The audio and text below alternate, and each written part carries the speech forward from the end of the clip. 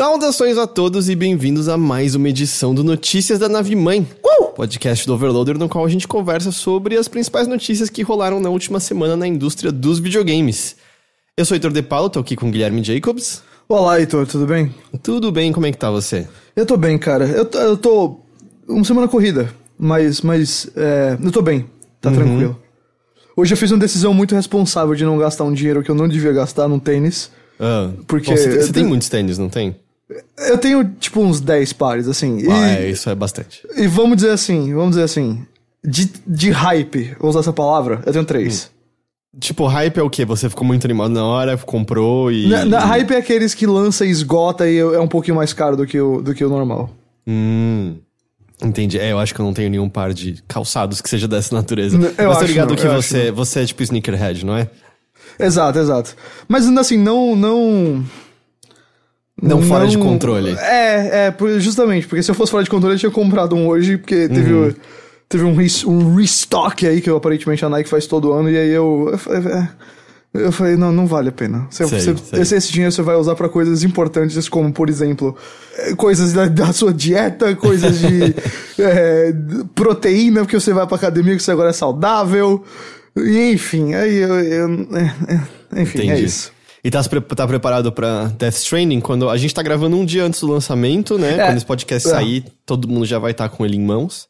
Quando esse podcast sair, eu já vou ter jogado um pouquinho dele e eu estou profundamente animado.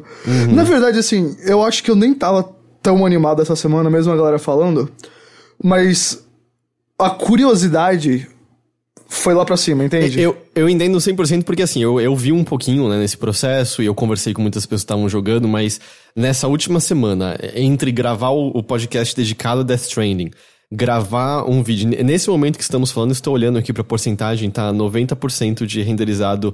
Eu e o Henrique, a gente sentou e jogou 1h30 praticamente. Eu tô olhando pra porcentagem do download aqui. Praticamente 1h30 vai ter esse vídeo de gameplay. E entre ter ouvido... Eu acho que basicamente todos os podcasts de games que eu ouço falaram de Death Stranding nessa última semana. Agora que falta um dia, eu também tô muito... eu quero jogar esse jogo. Eu não sei se eu vou gostar, eu não sei nem se eu vou me interessar de verdade por ele uma vez que eu estiver jogando, mas eu só tô num ponto que eu quero muito jogar ele, porque você ouve tantas pessoas falando ao seu redor que... Apesar que o discourse, né, nessa última semana eu senti que foi na data do lançamento e aí acabou em seguida. Do embargo, no caso, né? Isso, perdão, na data do fim do embargo e aí acabou em seguida. Eu acho que... Hoje teve um pouquinho mais, porque hoje acabou, tipo, o embargo de alguns vídeos e tal. O The Enemy tava fazendo uma maratona de 12 horas, eu vi que o Dogão tava transmitindo também. Eu acho que semana que vem é que as conversas desse jogo vão... Porque, assim, muita gente comentou que... me disseram que foi até a própria Kojima que deu uma aprovação de quem ia receber código, quem não ia. Então, assim, tem streamers e gente grande que não pegou o jogo muito tempo antes e não jogou e vai jogar agora. E eu tô curioso porque eu acho que apesar dos reviews terem saído antes, eu acho que acabou sendo um grupo um pouco mais limitado de gente que jogou, foi a impressão que eu tive. Eu acho que não, cara. Eu acho que foi bem vasto os códigos dados. Tipo, só a Giant Bomb sozinha recebeu, tipo, 8 códigos.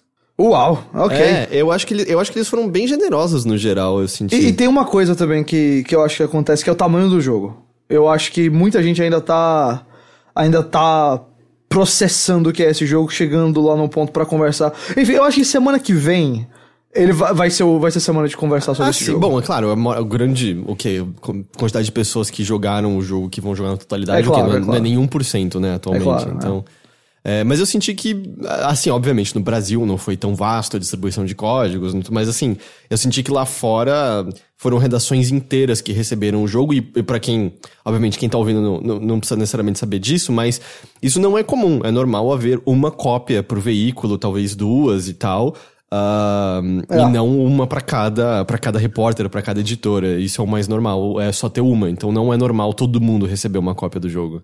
Sabe qual é uma coisa que eu tô profundamente curioso pra ver? Se esse jogo vai ser... Tipo, vai disputar jogo do ano nessas coisas mais mainstream, assim? Porque ele me parece estar um pouco mais divisivo do que o normal do Kojima. Por exemplo, óbvio, eu vou botar aqui com todos os caveats que vem com isso. Foi uma pessoa que fez o review, não foi o site todo mundo. Por exemplo, o IGN americano deu 6. Não é a nota que você espera do IGN americano pra um jogo do Kojima. Normalmente eles gostam bastante. Isso, desde que não tenha muita água, né? As notas são melhores do que isso. Exato, normalmente é por aí. E aí, o que eu quero dizer assim, eu tô curioso pra ver como é que esses grandes prêmios e grandes sites vão tratar o Death Stranding no contexto do ano todo. Porque, por um lado, eu não acho que teve tanto lançamento que talvez movimentou todo mundo, mas a gente parece que tem vários jogos aqui e ali que a gente pode usar a palavra nicho, eu acho, mas que talvez não sejam tão mainstream quanto o Death Stranding, mas que estão muito fortes, como, por exemplo, o seu querido Disco Elysium. Sim, eu entendo o que você quer dizer. Eu sinto que os jogos que todo mundo jogou e todo mundo conversou estavam mais concentrados no começo do ano. Eu acho que majoritariamente foram o Sekiro e coisas como 2. Resident Evil 2 e o Devil May Cry. Meu palpite, de novo, eu não... Tipo, proporcional ao que o jogo inteiro eu não sei nada da história, basicamente. Meu palpite é que você não vai ver esse jogo levando tanto jogo do ano. Eu também acho que não. Porque me parece que ele tem problemas severos. Mesmo quem gosta concorda que ele tem problemas severos. Eu acho... Não é a minha escolha, mas eu acho que a gente vai ver com muito mais frequência o Sekiro. Eu vou ficar bem feliz. Até agora, assim, eu não joguei o Disco Elysium, ainda preciso bater também o Outer Wilds, mas até então agora esse, pra mim é o Sekiro... outro. Mas eu não me espantaria do tipo Giant Bomb, eu tenho um palpite. Qual vai ser mesmo? Deles? Outer Wilds. Control. É verdade, eles falaram bem pra caramba do Control. O Jeff adorou, é verdade. Sim. E eu adoro, pra mim é dos melhores jogos desse ano. Mas assim, tô falando desses veículos que eu acompanho mais de perto, assim. Control me parece ser, por exemplo, a escolha que a Giant Bomb vai ter. E eu consigo ver outros veículos pendendo algo nessa direção. Eu acho que... Eu não joguei, mas o Fire Emblem Three Houses eu senti que foi muito apreciado também. Eu também acho, tenho visto também. Mas enfim, né, o Death Stranding, assim, né, eu muito curioso pra jogar. É verdade isso que você falou, por exemplo, o Edu, ele gostou bastante, mas ele falou que ele notou algumas coisas. Ele notou que esse não é um jogo que ele não acha que vai dar muita série no YouTube, porque não é muito empolgante de se ver. Sei. E também ele criticou bastante a interface do jogo. A gente comentou dele lá no podcast Bora Jogar, e também comentamos da BlizzCon. Aliás, falando em BlizzCon, meu caro Heitor. A gente entrou agora, é isso? Eu armei esse segue aqui todinho. Falando em BlizzCon, Overwatch 2 e Diablo 4 foram anunciados. Pois é, vamos... Então, ok, a gente cortou o assunto inicial então e entrou nas notícias, é isso? Se você quiser continuar no assunto, a gente continua. Só porque eu vi a oportunidade do segue e eu falei, eu não posso perder essa oportunidade. Então, agora a gente foi. A gente, sabe, só encostou a mão no trem em movimento e foi puxado por ele, como se fosse com uma teia. Eu adoro. Tá bom. Então vamos lá, eles anunciaram zero surpresa, né? A gente já sabia que isso aconteceria, tanto Diablo 4 quanto o Overwatch 2. Exato. Vamos começar falando sobre Diablo 4? Vamos, porque semana passada, aliás, a gente já deu uma passada muito forte no Overwatch 2, porque os vazamentos que apareceram no site da ESPN eram exatamente o que foi anunciado, então o Diablo acho que é o mais interessante mesmo. Vamos lá, o que a gente tem de Diablo 4, né? Houve gameplays, eles até chamaram streamers grandes e deixaram eles streamar nas suas contas pessoais jogando e tal. Eles quiseram bater muito na tecla de que eles voltaram a ser darks agora, né? Não mais como o visual do Diablo 3, que foi o grande ponto de contenda. Aliás, um dos grandes pontos de contenda de Diablo 3. Então o jogo é mais escuro, ele é mais sombrio. Você sabe que faz com que ele pareça muito Path of Exile. Toda vez que eu vejo alguém falando que vai fazer um jogo ou um filme ou uma série que é dark e gritty e não sei o que mais, esses adjetivos, eu lembro de uma música do filme do Lego, que tem o Lego Batman e ele canta uma música que é assim, Darkness, No Parents, e eu imagino o Batman cantando essa música com esses jogos e esses filmes. Mas eu achei muito curioso como eles bateram muito nessa tecla, porque claramente... Não, exato. E o pior de tudo, eu acho que o gráfico tava longe de ser o pior problema de Diablo 3. Eu até achava totalmente ok o visual dele. E eu achei que essa controvérsia dos gráficos até meio que passou, sabe? Mas eu acho que tá... enfim, lembra que eles chegaram nessa BlizzCon ainda com o trauma da BlizzCon do ano passado? Exato. Ou o Diablo Immortal, né?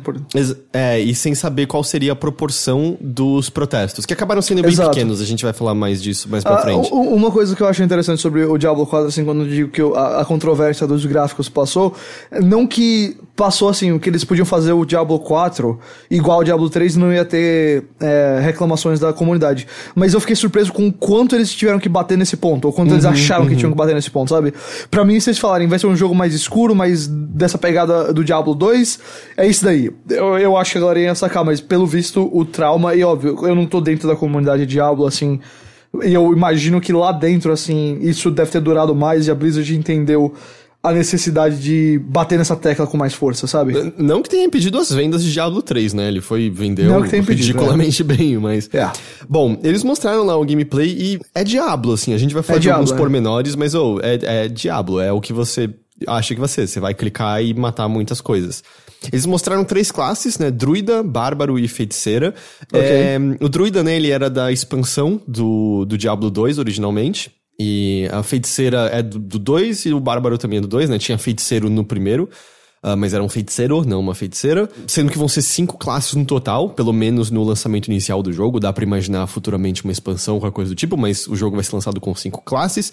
Alguns detalhes, por exemplo, o Bárbaro tem 4 slots pra armas e, se eu entendi corretamente, mesmo as armas que ele não tá usando oferecem benefícios de estatísticas pra ele. Very interesting. E o druida, né, no Diablo 2 ele tinha 2 formas. Ele tinha de lobisomem e de ursomem. Eu não sei como é que é a fusão de urso e homem, mas vamos chamar de ursomem. Ele virava um ursão e ele virava um lobo gigante, né, e aí aparentemente os ataques estão mais... Eu não sei se combo é a palavra correta, mas parece que você consegue ativar os ataques especiais e, por exemplo, a transformação do druida de uma maneira mais natural, encaixando no meio dos ataques que você tá executando o tempo todo. E aparentemente cada classe vai ter algum tipo de ult, pelos que eles falaram também. Eu achei que o gameplay parecia muito dinâmico, assim, no sentido de... da responsividade dos controles e do ritmo dos ataques um depois do outro, assim. É óbvio, não tem muita coisa pra ver ainda, mas me pareceu muito forte nesse sentido o jogo. Eu vou comentar do gameplay mais na frente, mas dá mais os detalhes aí. Uma coisa muito chamativa e curiosa, né, é que a esquiva que foi introduzida nas versões de console do Diablo 3, né, a versão de PC de Diablo 3 não tem, vai ser parte de Diablo 4. Mesmo no PC. Podem ser dashes, podem ser saltos. E assim, por exemplo, o Bárbaro tinha uma habilidade de salto já no Diablo 2, mas é um golpe especial que não é considerado esquiva. Aparentemente a natureza desses movimentos vão ser de mobilidade mesmo, né? Não vai ser só um ataque que você executa em inimigos e coisa do tipo. Essa é uma das razões pela qual eu falei o que eu falei. Eu acho que a presença dos dashes e das esquivas, não só como parte do jogo, mas justamente como simplesmente parte da movimentação e não talvez um golpe ou um especial, eu acabei notando assim, estava aparecendo mais do que eu imaginei que ia aparecer esse tipo de movimento no jogo, entendeu? Mais do que eu tô acostumado a ver em Diablo, e aí automaticamente causou essa impressão pra mim. Entendi. E fora isso, eles também confirmaram que o crescimento das habilidades joga fora aquele sistema de runas do Diablo 3. E você agora vai poder botar pontos individualmente de novo em habilidades, que nem é o Diablo 2 mesmo. E elas vão ganhar novos efeitos quanto mais fortes elas ficam. Eles não falaram, até onde eu vi, se quando você faz nível você também coloca individualmente pontos de atributos. Força, destreza, vitalidade, etc. Ou se é fixo, que nem foi no Diablo 3 isso. Pode ser também que não esteja determinado. O jogo tá tão longe de sair ainda também que pode ser que nada disso esteja fixo ainda. Exato. Mas o mais diferente de tudo é a estrutura do jogo em si, né? Porque Diablo 1 era você descer as catacumbas que existiam ali na cidade, e no Diablo 2 e 3 o jogo era dividido em atos, sendo que cada ato era centrado em torno de um hub de uma cidade, e tinham várias regiões pra você explorar que tinham pequenas catacumbas em si, por exemplo, cavernas, tumbas, etc, mas eram mais ambientes que você espalhava horizontalmente, né? Você vagava pra longe e abria waypoints que permitiam que você teleportasse de volta pra cidade pra comprar poção, pegar novas missões, etc, etc. O que eles disseram é que é um mundo aberto, não linear. Ok. Então você vai estar livre pra você ir pra onde você quiser desse mundo aberto, como mundos abertos são, né? Mas óbvio que tem uma trama, ainda tem missões que pedem que você vá pra um lugar específico e complete ela. Eles comentaram se, por exemplo, regiões do mundo vão ter níveis diferentes? Aparentemente, sim, pelo que eu entendi. Então, eu acho que vai existir uma espécie de bloqueio uma progressão dessa natural, maneira. né? Digamos assim. Pode ser que você faça coisas que permitam, mas assim, ao mesmo tempo, eu acho que não é que vai te obrigar a ir só pra um lugar, porque senão perde um pouco o propósito do mundo ser aberto. Exato. Mas pode ser também que seja meio equilibrado pro seu nível, tudo que você faça. Não é difícil. Também é possível. Tem prós e contras, né? Cada uma das duas ideias. Uhum. E bom, a trama vai envolver Lilith, que é a filha do Mephisto, né? Um dos grandes maus desse mundo, né? Que você derrota no Diablo 2. Outros jogadores vão aparecer nesse mundo compartilhado. Então o jogo é sempre online, tal qual o 3. Uhum. Você pode criar instâncias na qual só os seus amigos aparecem pra você. Mas vai ter sempre... Parece que as cidades vão ser sempre hubs no qual outros jogadores vão surgir. E também o mundo em si tem eventos similares. Eu acho que a referência... Outros jogos já fizeram isso, eu tenho consciência disso. Mas eu acho que a referência mais fresca na cabeça de todo mundo é Destiny. Exato. Você tá passeando e apareceu um bichão nesse lugar. E aí todo mundo que tá ali luta junto contra o bichão. O Diablo 4 vai ter chefes dessa maneira, que vão ser mais difíceis, porque demandam necessariamente da cooperação, né, dos jogadores. Então isso é como daí... se fosse... Eles chamam de eventos aleatórios no Destiny, eu acho. Evento, uma coisa assim, que tipo, acontece dentro do mundo. Então realmente... óbvio, como você falou, não é o único jogo que faz, mas eu acho que é o melhor exemplo pra galera entender o que vai ser isso, e tanto que no Dash, nessa questão do hubs da cidade faz sentido também, porque você encontra gente pelo mundo, mas sempre que você vai pra um dos hubs no Dash, você encontra muito mais gente.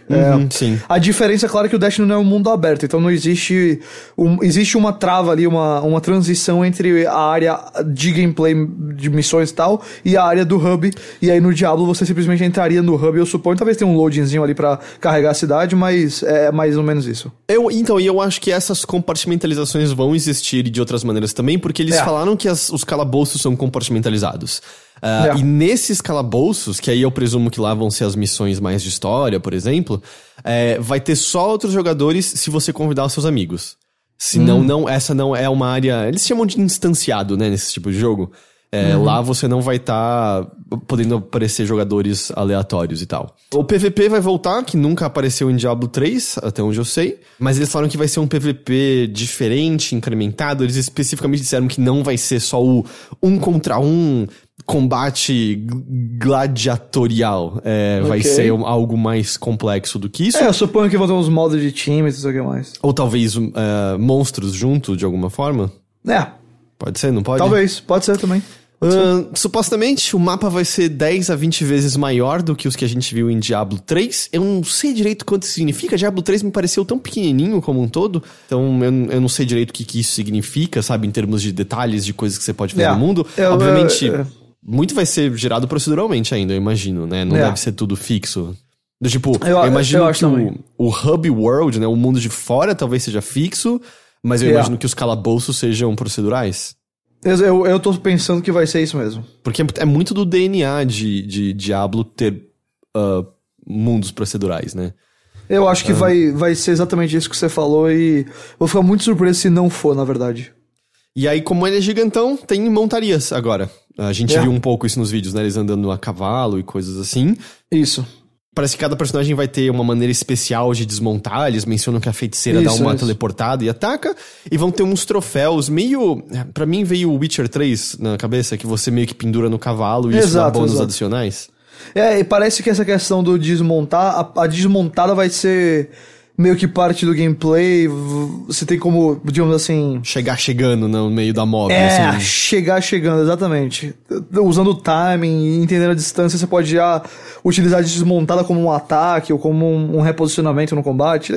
Umas ideias assim. Bom, data de lançamento, né, como a gente mencionou, não tem nada e ao que tudo indica vai demorar bastante. O fato deles não terem dado o ano 2020, nem pra esse nem pro Overwatch, me indica que nenhum dos dois sai em 2020. E a Blizzard demora pra lançar coisas, né? E o Luiz Barriga, né, o diretor do jogo, ele falou... Ótimo nome. Nós não vamos lançar em breve, nem mesmo o breve da Blizzard. Okay. Curiosamente, o jogo foi anunciado pra Xbox One e PlayStation 4, além do PC, obviamente. É verdade. Eu não sei o quanto que eu confio nisso. O Overwatch 2... Mas já tem pré-venda aberta? Porque se tiver, eles vão ter que lançar. Não vi. Você consegue conferir isso? Consigo. Me parece que não tem pré-venda aberta. Não, então acho que... Porque eu tô imaginando esse jogo no mais breve 2021, sinceramente, parece 2022, pelo que eles falam. Eu também... Eu não acho que vai sair nem um pouco cedo. Eu acredito que... se ele sair pra PlayStation 3, 4 e Xbox 360... Oh, meu Deus do céu. E Xbox One... Caralho, eu vou ficar até a geração passada inteira. Mas você acha que eles vão lançar pro Wii U também? Claro. Eu ficaria um pouco surpreso se ele realmente saísse nos consoles da geração que nós estamos agora. Porque, até pelo fato deles não terem dado aí data ou não terem dado pré-venda nem nada... me parece um jogo puramente nova geração. Eu acho que antes da gente saltar pra Overwatch 2, eu queria ouvir, assim, o que você achou? Olha, sendo muito honesto, eu gostei bastante. Foi o ponto auge da BlizzCon como um todo pra mim, assim. Que foi chatinha, né? Foi bem fraquinha. E tudo bem, é normal o BlizzCon ser chato. Eu acho que uma a cada 6 é boa, sei lá. Quando anunciou Overwatch e, sei lá, o que mais? Acho que acabou. E sei lá, quando eles mostraram mais de StarCraft 2 lá em 2010, sei lá. Pode ser. Assim, eu gostei do que eu vi. Eu olhei, eu vi o gameplay, eu vi essas mecânicas aí um pouco mais dinâmicas que eu comentei. Eu notei também a questão gráfica que parece bem boa. Não é nada assim de outro planeta Terra, mas o jogo tava bem legal pelo que eu vi. Eu saí pensando assim, putz, isso me parece o que Diablo tem que ser hoje em dia. É assim, óbvio, eu quero ainda ver como vão ser os sistemas de gameplay e não sei o que mais. Mas eu olhei e falei, olha, eu topo, assim, agora não, mas daqui a um ano e meio, eu topo jogar isso daqui não agora. Você tem escolha, né? Não, eu tenho escolha, pois eu sei lá, eu achei que eles fizeram o que tinha que ser feito com essa franquia. Se é pra fazer um Diablo legal agora, ou um Diablo assim de consoles e PC, sem ser obviamente o Diablo Immortal, eu acho que eles estão nesse caminho bem. O design dos monstros, as cenas que tem lá de combate mais pesadas nos trailers e nas gameplays, me pareceram bem bacanas. Então assim, Diablo não é minha franquia favorita nem nada, mas eu olhei e falei, eu tô pronto pra jogar, assim, eu tô pronto pra jogar isso, eu topo, assim, acho que tá num caminho legal. Não é um anúncio, assim, que, sei lá, me faz subir pelas paredes, mas e eu não tô dizendo, assim, que, ele foi bom comparado ao resto da BlizzCon, não, eu achei um bom anúncio, um jogo que parece legal e pronto. Meu ponto é literalmente esse, então... saí positivo, não vou escrever pra ninguém sobre como já está na hora de se empolgar por Diablo 4, mas, pô, parece legal. Entendi. Eu saí dessa BlizzCon em parte meio com a sensação de, nossa, talvez eu não goste mais da Blizzard, porque não desgostar, eu percebi como eu não senti absolutamente nada vendo o anúncio desse jogo e vendo o gameplay dele. Se qualquer coisa eu olhei e falei pensando... Acho que eu vou instalar Path of Exile, talvez seja... pode ser também, porque assim, o Diablo 2 e o Diablo 1 estão entre meus jogos favoritos, das coisas que eu mais joguei na vida.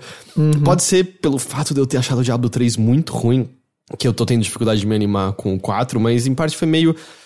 né? É mais Diablo, e eu não sei se eu me importo mais com isso a essa altura. As mudanças... Eu não sei, elas parecem mais incrementos do que revoluções. Ao mesmo tempo, eu questiono se tem muito que possa ser revolucionado nesse gênero. Pois é, bom ponto. Eu não sei se tem coisas tão diferentes. Tipo, talvez o mundo aberto seja alguma coisa que mude ele um pouco, eu não sei. Eu confesso que eu não sei, sabe? Essa parte aí eu olhei, a gente vai ter que ver como vai ser, mas eu não acho que esse é um gênero ou um tipo de jogo que precisava do mundo aberto. Porque entre isso e o Overwatch 2 do qual a gente vai falar mais, foi meio, eu acho que talvez eu não ligue pra Blizzard mais. E eu, na verdade, assim, minha esperança é que parte dos anúncios da BlizzCon fossem aquelas outras coisas que a gente ouviu sobre, de que eles têm um jogo de realidade aumentada meio a lá Pokémon GO que eles estão fazendo internamente, das tentativas de fazer coisas mais diferentes. Eu tava um pouco esperançoso de que a gente fosse ouvir alguma coisa nessa direção. Não, a gente só ouviu sobre continuações, e a gente vai falar sobre o Overwatch 2, que eu acho que continuação nem é a palavra correta pra se usar sobre esse jogo. Eu não sei nem como chamá-lo também. Eu não tô mencionando aqui World of Warcraft e o Hearthstone, que tiveram novidades anunciadas, porque eu tô completamente fora do ecossistema desses jogos. Então eu nem sei... não sei comentar nada. Exato. Qualquer comentário, eu não tenho a menor ideia do que significa para as comunidades desses jogos. Então... Pois é. Mas eu acho que Diablo 4 é meio isso. Eu já aceitei o fato de que eu não ligo muito pra Blizzard de algum tempo. Entendi. Então talvez isso até me ajude a curtir o Diablo, porque, sei lá, mas assim, até o Overwatch, que foi o lançamento deles que eu mais gostei em muito tempo, eu não fui daqueles que passou o resto do ano jogando Overwatch. Eu joguei ali na época do lançamento, quando eu olhei e falei assim, já joguei o suficiente de Overwatch, eu parei de jogar Overwatch e não voltei mais. Assisti alguns dos curtas, porque eu sempre acho legal. Uhum. E essa BlizzCon, inclusive, reforçou pra mim o fato de que a melhor coisa que a Blizzard faz pra mim são os curtas. Né? Incrível, assim. Até, eu faço questão de assistir até os dos jogos que eu não me interesso muito, como World of Warcraft. Eu assisti o curta novo. O do Diablo é incrível. E o do Overwatch, assim... Olha, eu joguei muito menos Overwatch que outras pessoas. Eu gosto dos personagens, mas eu não lembro o nome de todos eles. Quer dizer, o nome acho que eu lembro, mas eu assisti aquele curta do Overwatch 2, o anúncio, e eu achei assim emocionante e lindo e legal e divertido, e eu falei, putz, eu queria que o jogo tivesse esse sentimento. Eu queria que isso aqui fosse passado no jogo, e a gente vai falar agora, mas eu acho improvável que isso aconteça em Overwatch 2 também. Mas o que aí eles... Foi o encerramento do negócio, né, da cerimônia de abertura, foi o anúncio de Overwatch 2, Jeff Kaplan subiu no palco. Respeita, Jeffrey Kaplan agora. Ele tá usando o Jeffrey nas entrevistas, não sei se vai continuar, mas enfim. Entendi. Deu uma cutucada na direção dos jornalistas que escreveram que deram os furos, né, das coisas de Overwatch 2, apesar que vazou de todos os cantos possíveis. Mas vamos lá, quais são as principais novidades? As principais novidades são, como os rumores indicavam, conteúdos PvE, né, que são missões da história e missões de heróis, além de uma nova modalidade PvP, que é o modo Push. Missões de heróis não estavam jogáveis na BlizzCon, elas foram descritas como rejogáveis, meio que nos moldes do modo Adventure do Diablo 3. Você escolhe um dos heróis, eles vão subir de níveis, no nível 1, 10 e 20 você escolhe um talento. Então, por exemplo, no nível 1 a 3 você pode selecionar entre o Adaptive Reload, em que as pistolas dela são recarregadas quando ela usa uma habilidade, ou o Chain Reaction, que a bomba dela se explode no inimigo, causa explosões em todos os inimigos que estão ali por perto, eles são machucados também. Okay. E os heróis por si só ficam mais fortes quando eles estão subindo de níveis, né? Eles ganham mais vida, ganham mais dano, etc, etc. Eles reforçaram o que a gente já esperava, que essa progressão de personagens não vai entrar no modo competitivo de maneira nenhuma. É só nesse PvE, porque senão você tem que... Bom, você muda basicamente todo o balanço e equilíbrio, né, do PvP. Missões de história, por sua vez... Elas têm um set específico de personagens que podem ser usados naquele cenário. Então, que estava disponível na BlizzCon, que era o Rio de Janeiro, os que eram disponíveis eram o Lúcio, Mei, a Tracer e o Reinhard, que então, tipo, tem a ver com a história que está sendo contada, né, naquela fase. E vão ter power-ups para serem coletados ali naquele ambiente, e coisas como torretas, granadas e escudo. A ideia inicial, pelo que eles falaram num dos painéis, é que essas missões de história não teriam a progressão de personagem que você encontra nas missões de heróis. Mas eles colocaram isso na demo da BlizzCon pra demonstrar a progressão de personagem, e aparentemente os desenvolvedores gostaram. Então parece que agora as missões de história vão ter a progressão de personagens também. Entendi. Entendi. Assim, eu não sei, pode ser que eu esteja sendo um pouco cético, eu preciso ver por conta própria. Não me pareceu tão diferente das coisas sazonais que a gente já teve no Overwatch como um todo. Não pareceu. Um pouco mais de história, obviamente, você não tem muita história naqueles modos, né? Mas eu acho que eu esperava algo mais complexo. Mesmo assim eu não tenho, óbvio. A gente viu, sei lá, 1, 2 missões, pouca coisa, não sei. Foi muito pouco das missões de história. Mas me pareceu que elas vão ser bem leve de história em si, sabe? Que a história é só desculpa que é dada pra aqueles heróis se reunirem naquele lugar e completar o objetivo. Não me pareceu ter muita narrativa, se é que essa palavra. Eu acho que é que nem... me parece bem comparável a Left 4 Dead. Em que, do tipo, você tem os diálogos entre os personagens, eu imagino que eles vão atochar as fases de easter eggs, de referência. Aliás, o Rio de Janeiro, né, tem uma Vila do Chaves, aparentemente. Pois é. Ok. E aí eu acho que é meio que assim, você entende que essa fase, sei lá, é o combate contra os bichos que aconteceu nesse daqui. Então, a fase em si é a narrativa, mas sem entrar em muitos pormenores, mas você entende quem estava lutando ali em qual momento. Mas ao mesmo tempo, assim... eu não sei, me parece que a missão de história é... Sei lá, o foco pesado é no gameplay cooperativo, não necessariamente na história. E assim, não que... Eu não tô passando aqui o julgamento final. Eu ainda quero jogar o jogo, eu quero ver como é que vai ser quando eu estiver em movimento. Eu acho que a Blizzard é capaz de contar boas histórias. O time de Overwatch é capaz de contar boas histórias. O time de Overwatch, pelo menos nos curtas, tá? Eles conseguem fazer boas histórias, mas... É aquela coisa, eu vi, eu falei... Não parece... Assim, a primeira impressão é de que é muito pouco, é muito vazio. Tudo parecia muito assim... básico do básico que eles fizeram, sabe? Bom, tanto que eu acho que isso entra no fato de que não parece que eles anunciaram uma continuação, apesar deles baterem nessa tecla, né? E o pior foi o Kaplan, quando ele anunciou o jogo, falando assim, nós vamos reinventar a ideia de uma sequência, uma coisa assim. Eu falei, meu amigo, você tá reinventando mesmo.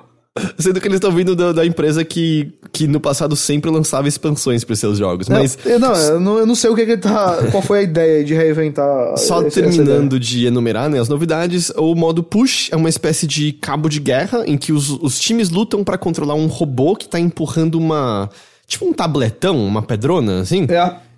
E aí quem empurrar pro lado oposto vence. Os previews foram bem positivos dessa modalidade, disseram que é bem ágil e divertido. E eles confirmaram uma nova heroína pra Overwatch 2, que é a Sojourn. Mas nada foi dito sobre ela. E aí eles disseram que a Echo é uma heroína do universo, mas aparentemente ela não vai ser uma heroína controlável. E só que eles disseram que ela tem habilidades próprias. Então, eu não tô imaginando assim que às vezes é uma espécie de coisas que você pode ativar no modo PvE, que ela faz tipo um scan da área, alguma coisa assim. Pode ser. E aí você tem habilidades específicas relacionadas a isso, mas não parece que ela vai ser uma heroína controlável. Dito isso, eles disseram que eles têm já um novo herói ou heroína em desenvolvimento que ainda vai ser lançado pro Overwatch 1, consequentemente antes da Sojourn. Certo. E aí entra a questão de por que a gente fala que não parece uma continuação, que é... Vamos lá, Todos os novos mapas, todos os novos personagens e o modo Push vão estar disponíveis pro Overwatch 1. Então, se você não tem nenhum interesse no PvE e só tem interesse no PvP, não tem nenhum motivo pra você comprar Overwatch 2. Nenhum. Overwatch 2 vai ser o mesmo multiplayer, o mesmo que existe no Overwatch 1. É o mesmo ambiente, eles até disseram, Eles exatamente, ambientes compartilhados e, inclusive, ao ponto de que você vai jogar com pessoas que estão com Overwatch 2 e você no Overwatch 1. Eu não sei se isso significa, vamos supor, PlayStation 4, PC, Xbox One, com PlayStation 5, Xbox, whatever, ou se vai existir uma divisão entre as gerações, eu acho que não. Ele não tem crossplay, né, atualmente ainda, então... Pois vai ser interessante ver como eles vão abordar isso, mas a promessa é de que o ambiente vai ser compartilhado entre Overwatch 1 e 2. Óbvio, Overwatch 2 deve ter algumas mudançazinhas mínimas gráficas aí, de textura no mínimo. Mas eu acho que o 1 vai receber todas essas mudanças também. De skin tudo bem, mas eu digo assim, talvez tenha, sei lá, a iluminação no 2 um pouco melhor, não sei. Então, eu acho que não. Eu acho que, eu tô sendo muito bonzinho aqui, pra ser honesto contigo. Porque eles anunciaram umas atualizações gráficas, né? Que bem leves, alguns detalhes a mais, mas é uma mudancinha gráfica. Mas o jogo tá anunciado também pra PlayStation 4, Xbox One e também Switch. Pois então não dá pra ser muito pesado. Eu acho que tipo, a mudança gráfica vai afetar todo mundo. Nada disso vai ser exclusivo ao 2. Até porque, se você muda, vamos pôr a capacidade gráfica, você tá mudando outras coisas que podem afetar um pouco o competitivo como um todo. E as roupas do personagem, obviamente, é muito fácil de fazer isso, como skin. E olha, a real é o seguinte: Overwatch 2 é Overwatch 1 mais os modos PvS. Não tem nada mais que isso. Por que eu acho que eles ficaram meio assim sambando pra explicar? Que se você tem o 1, só parece ser uma expansão. O que é totalmente ok. Expansões. Vai adicionar novas modalidades. Se você tem interesse no modo PvE, beleza. O que eu acho que diferencia é que se você não tem o 1 e comprar o 2, você vai ter acesso a tudo. A tudo do 1. A tudo do 1. O que... É como se o 2 fosse a edição completa do 1 e as coisas do 2. E o que normalmente quando você comprava uma expansão, bom, você não tem nada, você não podia fazer nada com ela, você precisa do jogo base. E o Overwatch 2 é o jogo base mais o novo conteúdo. Eu acho que é por isso que eles ficaram sambando em torno de falar, mas nada não soa como uma continuação. Não, pelo menos da maneira tradicional como a gente tá acostumado a pensar em continuações. Não sou, nem um pouco. Tanto que, se eles cobrarem $60 pra quem tem o 1, me soa um tanto absurdo. Eles não falaram nada sobre o preço, mas me pareceu o tipo de coisa assim, se você tem o 1, custa $30 pra você fazer o upgrade pro 2. Porque não soa como um jogo completo. Eu espero que seja isso. Mas, olha, deixa eu te perguntar até assim, com muita honestidade. Pra quem é esse jogo? Eu acho que é pra todo mundo que ainda joga corriqueiramente Overwatch 1 e quer mais conteúdo, porque as pessoas, eu acho que elas gostam dos eventos sazonais no geral. Mas, por exemplo, ao ponto de pagar $30, eu não sei. Eu não sei, sabe o que é? É que pra mim foi muito pouco. Tudo bem, talvez daqui a uma BlizzCon, e aí eles mostram melhor esses modos, eles mostram como legal pode ser uma missão... Aí eu mudo de opinião. Mas como uma primeira impressão, me pareceu assim, bicho, isso aqui não vale o que eles vão cobrar. E assim, a gente ainda tá sendo bonzinho de presumir que eles vão oferecer esses $30 só pra quem já tem um. Porque assim, ele vai ser lançado como um jogo de preço cheio, pode ter certeza. Ele sozinho, sim. Exato. E o pessoal que ficou pensando, pode ser que ele não seja um jogo de preço cheio, vai ser. A questão é como é que vai ser a relação pra quem já tem um. Mas assim, eu acho que tanto o Diablo quanto esse jogo foram anunciados agora por conta da resposta à última BlizzCon. Inclusive isso me faz pensar, se aquela BlizzCon não tivesse sido mal recebida, o que eles iam mostrar nessa BlizzCon? Só expansões dos outros jogos e pronto? É bem possível. E mais Diablo Immortal, eu acho, talvez. Mas chegou num momento assim que eu olhei e falei, eu acho que esses jogos... Tanto o Diablo, a gente já comentou, mas o Overwatch é a mesma coisa. Ele não vai sair em 2020. Ele vai sair ou em 2020 ou mais pra frente. E parece que tá cedo ainda. E é cedo ao ponto de que mostrar o jogo só faz ele parecer pequeno. Porque não tem muito o que mostrar, eu acho, ainda. Eu fiquei espantado deles não terem a data de lançamento. Eu realmente achei que era assim, não, vai estar disponível no ano que vem. Porque realmente pareceu tão... pouco, sabe? Que acho que eles vão mostrar eu chutaria esse daí, assim, começo de 2021. Tanto que eles disseram que as atualizações do Overwatch 1 deram uma desacelerada bem forte, porque a equipe de desenvolvimento tá focada no 2. Ao mesmo tempo, eles disseram que, na verdade, a equipe de desenvolvimento de Overwatch é uma equipe relativamente pequena. Então isso também afeta a velocidade do desenvolvimento, é claro. Só algo que a gente não mencionou, como você falou, né? Todos os cosméticos adquiridos previamente vão estar disponíveis, então todas as roupinhas que você ganhou vão estar no 2, até porque, bom, é o mesmo jogo, né? No PVP. E ao que tudo indica, me parece que eles vão eliminar as loot boxes. Eles não que bateram um martelo, eles não disseram com certeza, mas eles falaram algo na direção de... mas a gente tá ouvindo como tá a indústria, como tá o mercado. E o Jeff Kaplan, no passado, já elogiou muito o modelo de Battle Pass. E só meio que reforçando que é difícil implementar no meio, sabe, com o avião voando já. Exato. Então, eu acho que com o Overwatch 2 sendo uma espécie de desligar a chave e religar de novo, eu consigo ver as loot boxes sendo eliminadas e um sistema de Battle Pass sendo implementado ao jogo. Exato. Eu acho que é uma boa aposta essa daí. E, bom, eu falei, né, que foi anunciado pra PlayStation 4, Xbox One e Switch, obviamente pra PC também. Esse a gente já acredita mais no lançamento dele no PS4 e Xbox One, acho até por conta da presença da versão do Switch aí. E porque eles não vão querer perder a base de usuários e como vai ser compartilhado, né, o PVP, esse daí eu consigo acreditar bem mais, que vai estar Até lembrando, por exemplo, Diablo 3 saiu primeiramente pra PlayStation 3 e Xbox 360, ganhando posteriormente uma versão de PlayStation 4 e Xbox One, né, e depois Switch também. Então, esse daí eu consigo... Até porque a Blizzard, em alguns dos jogos dela, ela tem a filosofia de roda em qualquer coisa, né? World of Warcraft, mesmo no seu lançamento, era isso. O Overwatch 2 não é um jogo particularmente pesado, apesar que no Switch ele tá sofrendo um bocado pra rodar. Então eu consigo acreditar ele saindo nos consoles. Até porque ele tem que, né? Porque se quem tá no PVP vai poder jogar com o PVP de quem comprou o 2, quem tem o jogo atual tem que continuar tendo acesso a isso. Isso, tem que continuar presente dentro do mesmo ambiente. Então ele tem que, com certeza, tem que funcionar nos consoles atuais. Pode ser que às vezes ele funciona com uma taxa de quadro um pouco inferior, alguma coisa assim, mas eu acho que ele vai funcionar. Bom, e aí como a gente falou, eles anunciaram uma nova expansão de World of Warcraft chamada Shadowlands, sai em 2020. A história envolve as Sylvanas destruindo o elmo do atual Lich King, e isso abre um portal pro submundo, e esse submundo é importante porque tá na lore há muito tempo, e é daí que os Death Knights tiram o poder deles, e ela quer matar todo mundo. Eu não tenho a menor ideia. Eu vi algumas pessoas que gostam de WoW dizendo que é fanservice até dizer chega. Mas eu sinto que é meio nesse ponto que o WoW tá, a última... Eu diria isso mesmo, eu não sei o que mais fazer fora isso daí. A última expansão, ela foi basicamente retomando de novo, né, a briga de Horda versus Aliança, apesar de que eu senti que, todo mundo que eu conversei que joga o WoW odiou a última expansão, então não sei como as pessoas se sentem. Eu acho que é isso de anúncios da BlizzCon?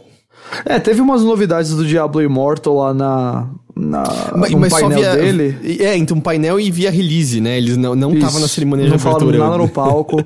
O jogo tá sumido, até porque, vamos ser honestos, essa BlizzCon foi uma resposta à BlizzCon anterior. Muita gente até pensou que esses anúncios foram colocados aí por conta das tretas de Hong Kong e tal, mas o Jason Schreier, por exemplo, reportou isso daí lá em junho desse ano, que ia ter essas coisas, então... E eles não teriam como fazer uma versão jogável de Diablo 4. Isso é uma resposta à BlizzCon do ano passado. Não a Hong Kong. A questão é que Hong Kong só piorou a imagem da Blizzard, ainda mais. E também tiveram novidades de Hearthstone, né? Como a gente falou. Coisas como Heroes of the Storm também teve uma novidadezinha, mas já foi relegado a meio que aos jogos clássicos da Blizzard, né? Já é uma coisa meio... Foi rebaixado pra Série B. Totalmente. E aí, bom, a situação de Hearthstone e Hong Kong, né? Vamos lá. Na abertura do evento, o Jay Allen Brack, né, o CEO da Blizzard, abordou o assunto dizendo: a Blizzard teve a oportunidade de unir o mundo em um difícil momento dos esportes em Hearthstone um mês atrás, mas não fizemos isso. Nós fomos rápidos demais nas decisões que tomamos e, para piorar, fomos lentos demais em conversar com todos vocês. Quando penso sobre o que mais estou infeliz, chego em duas coisas. A primeira, nós não ficamos a par dos padrões que determinamos a nós mesmos e, segundo, falhamos em nosso propósito. Por isso, eu aceito a responsabilidade e eu sinto muito. Nós seremos melhores a partir de agora, mas nossas ações vão importar muito mais do que quaisquer palavras. Eu lembro dessa frase aí.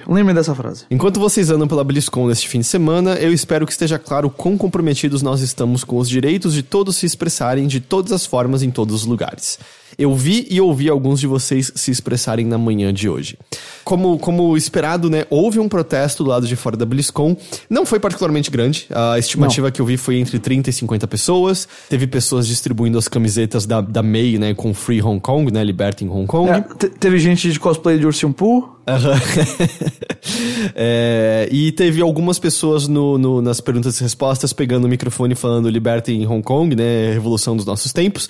Eu achei que, dada a situação, as pessoas no painel e o apresentador lidaram bem, foi só meio, ok, obrigado, e desarmou ali as pessoas falando isso. Eu achei que eles lidaram bem com a situação. Em parte também, se eu não tô enganado, é em Anaheim que rola, né? Ou em Irvine? Não, é Anaheim. Anaheim é meio que um cu do mundo. Tem tipo, eu passei por lá uma vez, tem a Disney World. A Disney Land ou World? Não sei. Eu acho que é Land. Mas, enfim, é a Disney de lá e o centro de convenções onde tem a BlizzCon e mais nada. E IHOPs a cada esquina, assim. Foi um dos lugares mais tristes que eu já visitei na vida. Então, assim, é meio que dá pra entender porque não tinham tantas pessoas que foram lá explicitamente pra protestar. Ainda assim, eu achava que haveria muito mais coisa. Eu achava que os protestos causariam mais barulho, eu achava que haveria mais repercussão, e não, foi bem pequeno, eu achei, bem abafado, eu achei. E isso junto do fato de que eu achei o comentário do J. Allen Brack uma bosta. Eu não sei botar de outra maneira. Eu achei que foi a maneira de abordar sem falar nada. Ele não citou Hong Kong especificamente, ele não citou Blitzchung especificamente, e em outros momentos a empresa reiterou que, não, nesses streams não se fala nada que não seja sobre os jogos. Vamos lá. Eu acho que, de fato, eles aparentemente não impediram ninguém de se expressar a favor da libertação da independência de Hong Kong e tudo mais. É verdade. Mas essa frase dele de nossas ações importam mais que nossas palavras... Cara, o que é que vocês fizeram além de falar nesse evento? Porque não removeram o banimento do Blitzchung, não fizeram nenhuma atitude assim mais concreta e clara a favor de permitir que esse tipo de protesto ou de declaração seja feito no futuro. E foi isso. Foi isso, não nem deram assim planos concretos para que no futuro isso seja lidado de maneira diferente. Me parece que para uma empresa que que afirmou que as suas ações vão importar mais que suas palavras, a Blizzard não fez absolutamente nada. Então, a declaração dele fraquíssima, e eu acho que a posição da Blizzard como um todo não mudou nada e pareceu simplesmente a mesma coisa. Eles até reafirmaram que eles não vão tirar a punição do Blitzchung nem dos casters, né? Dizendo que não, eles não fizeram um bom trabalho de manter o stream sobre jogos e tudo mais. E em parte eu também entendo dá pra você falar qualquer coisa da boca pra fora, são ações que vão falar mais alto. Mas ao mesmo tempo, será que vão haver situações em que eles vão ter que colocar isso à prova? Que jogador profissional vai arriscar tomar um banimento de 6 meses se expressando de qualquer forma nessa direção? Inteiramente possível que não. Eu acho que, na verdade, eles estão numa posição muito mais segura pra falar isso agora. É muito mais difícil que aconteça esse tipo de coisa novamente, porque já ficou claro, assim, o que eles estão dispostos a fazer. E aí eu sinto que provavelmente meio que é por aqui que fica esse assunto, entende? Eu não acho que a gente vai ver muito além disso, na verdade. Não, parecia que a BlizzCon ia ser o ponto alto disso, mas acabou sendo o ponto final, talvez, por um tempo. Mas assim, aconteceu uma coisa bem legal na BlizzCon em si, que foi o fato de que a VK1, eu não sei, tem 3 Os no nome, né, no nome que ela utiliza, se tornou a primeira mulher a vencer um campeonato da BlizzCon. Olha aí. Eu vou pronunciar com certeza totalmente errado, mas é Xiaomeng VK1, né, o nome que ela usa, mas é Xiaomeng Li. Foi a primeira mulher a vencer um Grandmaster de Hearthstone, assim como a primeira mulher a vencer uma Grand Finals na BlizzCon. Ela venceu o americano Brian Eason, que usa o nome de Bloody Face, por 3-0 na final do Grandmaster de Hearthstone e levou um prêmio de $200 mil. Nada mal. No discurso de vitória, a Lee disse o seguinte: há 2 anos, eu me lembro que quando eu estava competindo em um grande torneio, eu estava esperando na fila para me registrar, e um cara me dizia que eu não deveria estar ali, que aquilo ali não era para mim. Hoje, eu tô aqui com o apoio de todos os fãs. Eu quero dizer para todas as garotas que se vocês sonham com esportes, com competição com glória, se vocês quiserem fazer isso e acreditam em si mesmas, vocês devem esquecer seu gênero e ir atrás disso. Glória, é isso aí. Então, legal, assim, esse evento que tenha sido marcado dessa maneira. Sem dúvida, sem dúvida. Foi um momento bem bacana de ver. Muita gente comentou sobre, assim, isso ainda não significa uma mudança na cultura nem nada, que é verdade, mas eu também acho que não precisa deixar de celebrar esse acontecimento, não. Uhum. E eu acho que esses são os pontos principais da BlizzCon como um todo? Eu acredito que sim. Eu achei que... Eu acho que a nossa vibe realmente é de que nós esperávamos talvez que algo mais acontecesse, ou no sentido do... Em todos os sentidos, né? Em sentido de protesto, em sentido de anúncios, em sentido de até porque essa é a primeira BlizzCon desde muitas mudanças na Activision como um todo, e da gente ouvir mais sobre mudança no direcionamento de desenvolvimento da Blizzard em si, e aí foi meio... Não, acho que foi bem assim... Olha... Eu repito, sabe quem é que tá muito feliz agora? O Mike Morhaime, que tá lá de férias na Havaí, olhando pra isso tudo e falando, eu não preciso fazer mais nada. Olha, não, quem tá muito feliz é o Bob Kotick, que eu tava lendo eu tava lendo sobre isso hoje, em que ele fez um lance de venda de ações, porque vai rolar um buyback da empresa, e eu não sei explicar exatamente, porque eu não entendo de finanças nesse nível, mas é meio que uma regra que parece ser insider trading, mas não conta como insider trading porque essa lei específica não rola. E aí só nisso ele conseguiu ganhar 200 milhões de dólares sem perder nada no processo. Então ele deve estar feliz também. Deve estar. Olha, já que você comentou de finanças, enquanto a gente estava gravando, saíram algumas coisas interessantes aqui. Estou sentindo, você vai me falar alguma coisa sobre The Outer Worlds? Não só isso, mas da Take-Two. Diga-me. A Take-Two teve a conferência dela do trimestre, e aí algumas informações foram divulgadas. Essa do Outer Worlds aí, que você comentou, exatamente, eles anunciaram que o jogo foi um sucesso crítico e de comercial, e as vendas superaram as expectativas, e a versão de Switch vai sair até março de 2020. Mas além disso, eles também falaram o seguinte: Borderlands 3 alcançou 7 milhões de unidades vendidas para varejo. NBA 2K20 parece que está crescendo mais rápido que o NBA 2K19 e tem 6 milhões de unidades para varejo. GTA V e GTA Online tiveram o seu melhor trimestre, eu suponho. Cara. Aqui eu tô supondo aqui em termos de microtransação e Ele teve a abertura do cassino, né? Eu acho que isso ajudou muito. O cassino que tá lá desde o lançamento, né? E alcançou o total agora de 115 milhões de unidades vendidas. No último semestre, GTA V vendeu 5 milhões de unidades. Então, é bastante coisa. E o Red Dead 2 alcançou 26,5 milhões de unidades vendidas para varejo. Em outras palavras, a Take-Two vai bem. Vai bem. Inclusive, eles comentaram que eles estão confiantes de que esses bons resultados vão continuar, e disseram que o catálogo de jogos em desenvolvimento da Take-Two no momento é o melhor da história da empresa. Isso inclui várias das principais franquias dela. Eu vou chutar aqui que o principal fator por trás disso tudo é o GTA 6, que deve estar sendo preparado aí para os primeiros 2-3 anos da próxima geração. E, enfim, essas são as informações.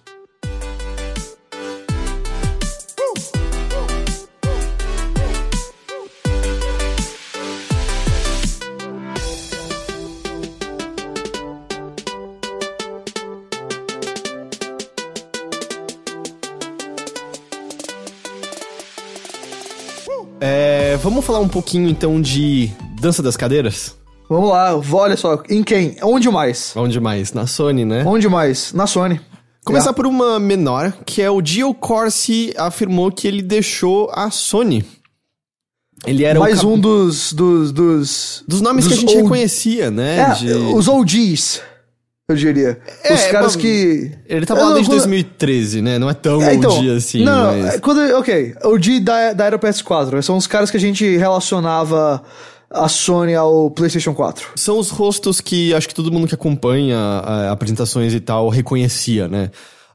E de verdade, o Corsi é o que sempre usava a camisa de hockey. De hockey, exatamente. E é o cara que manteve o Vita vivo.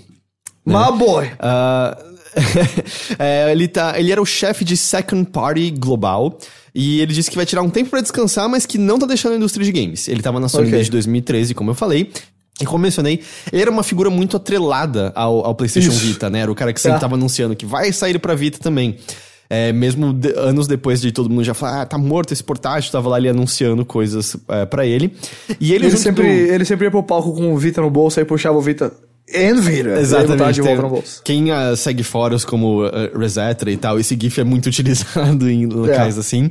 E ele, junto com o Adam Boyce, foi o responsável pela hashtag Building the List, né? Isso.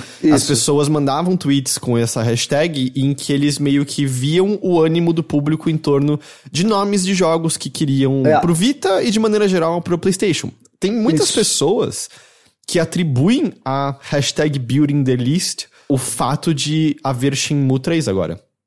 Porque, pra quem não lembra, o Adam Boyce foi uma pessoa que organizou junto do Yu Suzuki todo o lance dele aparecer lá na conferência da Sony, dele fazer o Kickstarter, etc. Também o Joe Corsi é muito atrelado ao fato de Windjammers estar de volta no mundo e não só na França, né? Porque na França sempre foi popular o Windjammers, mas de ter sido relançado, né, remasterizado, e de agora a gente ganhar uma continuação. Então eram umas pessoas bastante com a bandeira na mão, assim, lutando por esses jogos que parece que a Sony tinha deixado pra trás alguns anos depois do lançamento do PlayStation 4. Na verdade, a próxima notícia até vai relacionar isso, né? Porque no começo do PlayStation 4 a gente via ela muito ligada a indies e lançamentos menores, e ela foi abandonando isso com o passar dos anos. Ao ponto que agora o final do PlayStation 4 parece ser o contrário. Foco nos maiores dos maiores jogos e pronto. E tudo bem, tem dado resultado pra ela, mas você vê esse abandono. É um contraste muito grande em lembrar da E3 de 2012, eu acho, que foi quando eles anunciaram o preço do PlayStation 4, que foi que eles anunciaram que o PlayStation 4 aceitava jogo usado também. Foi a E3 de 2013, foi do próprio lançamento. Que foi que rolou até meio que um palco que parecia o programa Tentação, que girou, e aí saiu o Greg Kasavin, saiu o Lauren Lanning, saiu um monte de gente falando que os jogos indie deles estariam primeiro no PlayStation 4. E aí, por que a próxima notícia se relaciona a isso? Porque a gente mencionou, né, da saída do Sean Layden como cabeça da Sony Worldwide Studios, né? Ele era o CEO, especificamente. E quem vai entrar no lugar dele é o Herman Host, que é diretor e cofundador da Guerrilla Games, né? O estúdio responsável por o Horizon Zero Dawn e a outra série de jogos que eu esqueci o nome completamente. Killzone, muito obrigado. E também responsável pela engine, né? E de Death Stranding, e eles também ajudaram um pouco no desenvolvimento de Death Stranding, né? A parte técnica, pelo menos. Isso. Ele agora é o novo cabeça de Worldwide Studios da PlayStation. Ele começou no cargo já, então ele vai gerenciar os jogos da Sony em desenvolvimento nos 14 estúdios ao redor do mundo. Na Guerrilla Games, quem vai entrar no lugar dele é Angie Smets, Jan Bart van Beek e Mikkel, que vão cuidar conjuntamente da liderança da Guerrilla, não vai ser só uma pessoa. E aí, você percebe uma coisa, né, que a origem do Herman Host é europeia, é mais um dos sinais da Sony Europa ganhando bastante força, e mais um sinal de como aquele artigo que dizia que era a Sony dos Estados Unidos dominando, me parece que era a apuração errada mesmo da situação. Inclusive, tem uma frase do Jim Ryan aqui, né, que... Vamos ler essa frase, que o Jim Ryan, ele foi o presidente da Sony Europa por muito tempo, ele agora é a cabeça da... Ele é o cara que cortou a cabeça do Sean Layden. É, ele mesmo. E ele agora é o cabeça do Sony Interactive Entertainment Worldwide. E ele disse o seguinte: olha, eu prometo que essa frase não é zoeira. Ele falou exatamente assim: Herman é um europeu que encabeçará um dos maiores departamentos da PlayStation. Eu acho que todo mundo na Europa deve estar contente, animado e orgulhoso de que isso esteja acontecendo. Cara, olha, mano. Tem tantas frases quanto a palavra Europa na declaração dele. Mano, olha, é assim... É estranho, parece estranho você exaltar eu não sei, a nacionalidade é do país, como é que se fala? A continencialidade, eu não sei como é que é do continente, mas parece estranho você exaltar que o cara da Europa, a não ser que o Jim Ryan, assim, ele obviamente tem uma conexão muito forte com a Sony europeia e provavelmente com todos os estúdios de lá, e sem dúvida ele tem um relacionamento muito forte aí com o Herman, mas parece assim, um victory lap da Sony Europa, dizendo assim, agora é a nossa vez. Já foi o Japão, já foi a América do Norte, agora somos nós? Sim. Porque também, qual foi a outra coisa que aconteceu no processo, né? O Shuhei Yoshida, que era presidente da Worldwide Studios, que na época a gente até conversou que a gente achava confuso ter um CEO e um presidente. Era o chairman e o president, eram os dois. Pelo que eu entendo, o presidente era um cargo um pouco abaixo, na real. mas o Shu agora vai deixar esse cargo e vai encabeçar uma nova iniciativa voltada a dialogar e se conectar a estúdios independentes menores e externos à Sony. Ele vai reportar diretamente pro Jim Ryan. Parece que é uma posição mais parecida que ele estava tendo ao lado do Adam Boyce. O Shu Rei tava comemorando no Twitter, ele postou um emoji sorrindo. E eu vi algumas pessoas interpretando como, putz, parece na verdade que é uma diminuição de cargo, né? E de fato, olhando assim, parece um pouco, não parece?